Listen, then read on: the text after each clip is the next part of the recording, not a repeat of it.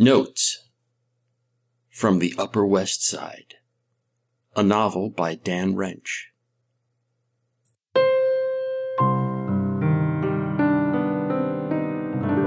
Chapter 64, Ball Teeth.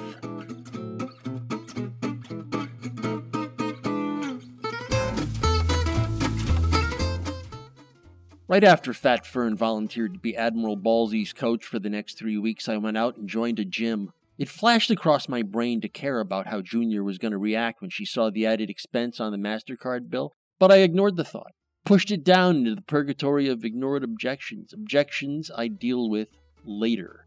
Right now, my gut told me I had to join a gym yesterday.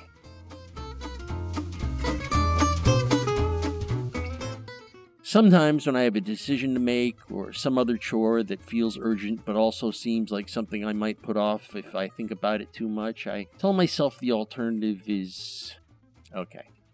This is a little rough for me to admit, but I imagine the alternative is growing ball teeth. Swear to the hypothetical God I think I might believe in sometimes, this really works. And you boys reading this, feel free to try it yourselves. Imagine you wake up in the morning and you feel like somebody punched you in the balls. And the feeling doesn't go away all day or even the next day. So you see your doctor and he takes some x-rays. Then he calls you into his office and shows you the x-ray of your scrotum, and there it is. A little tooth, maybe two.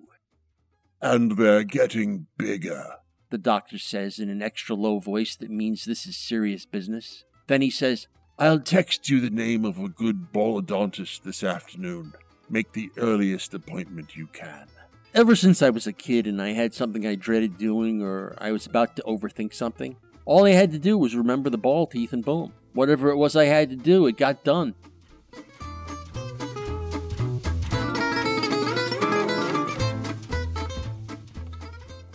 I didn't add the part about the ballodontist and texting until a few years ago. Hey, you get older, you adapt. It's called maturity. Like I said, it started when I was a kid. I was just entering puberty and I had to go to my first dance. You know the dance I mean, the one at the gym, the one put together by parents and teachers. I was 13 years old and standing there in pressed bell-bottom jeans and shirt with zany stripes that looked like they needed the word POW written somewhere. And I was scared shitless of walking up to some girl and asking her to join me while we jerked our bodies around in public.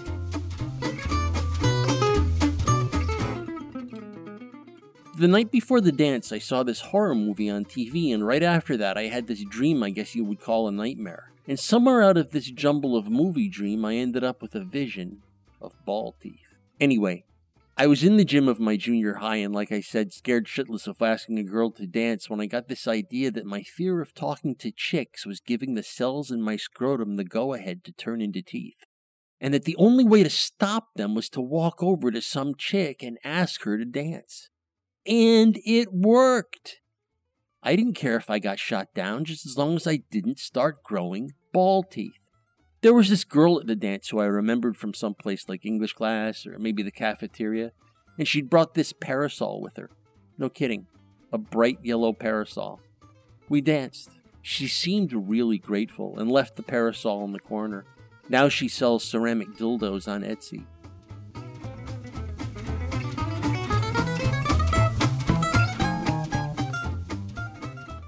So 1,000,000 years after the dance in the gym on the day I met up with Fern, right after I met up with her, I went over to the Equibalance building on 52nd Street to join the gym. And just when I could hear my brain making a roar of excuses for not going in, I paused on the sidewalk for a second and leaned against the warm bricks and closed my eyes and pictured these little incisors growing with brainless bitiness in the tissue of my nuts. The next thing I knew, I was inside the gym giving my credit card to some girl in an Equibalance t-shirt. I just know that one day, probably on my deathbed, when I'm wondering why Sam and Harry and Junior are too busy picnicking and binging Netflix to keep their daddy company, I'd have one huge regret in life, and that one huge regret would be that I didn't think more often of the ball teeth. See, I've chickened out plenty of times in my life. Plenty of times. But it isn't because the ball teeth don't do the job when I think of them. It's because I don't think of them enough. They just don't go across my brain. So like I said, I imagine myself lying on my deathbed some awful day, and as my eyes close, I'm telling myself one thing. And that one thing is not, I should have hugged Junior more, or I should have taken the boys on trips to Disney places, or I should have visited San Francisco before people started shitting in the streets. Nope, I'll be lying there chewing my lip and mumbling, I should have thought of the ball teeth.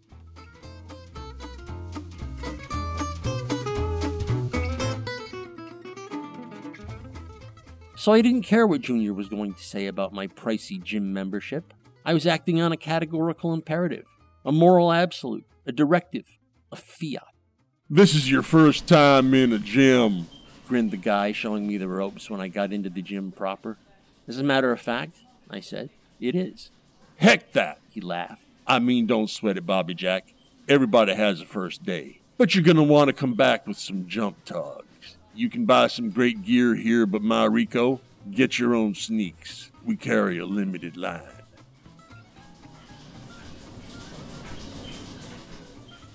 Thanks, man. I can't do anything today anyway. My shift starts in a few. I gig cackled. Spent the last half hour getting a blowjob. I thought that little confidence about the blowjob might inspire some camaraderie between us two, men. But instead of giving me a little chuckle or an all-out laugh or a look that said I was pretty fucking cool, he gave me this revolted look like he was in a religion where blowjob was the god whose name you could never ever say unless you wanted to burn in the furnaces of hell forever. Okay, He said. well, next time you're here, ask for me and I'll get you started. Sounds good, I said. Should I ask for the guy with the red hair and glasses? Terry. He said. He didn't crack a smile. I gave up on the whole camaraderie thing right then. Fuck this guy, I thought.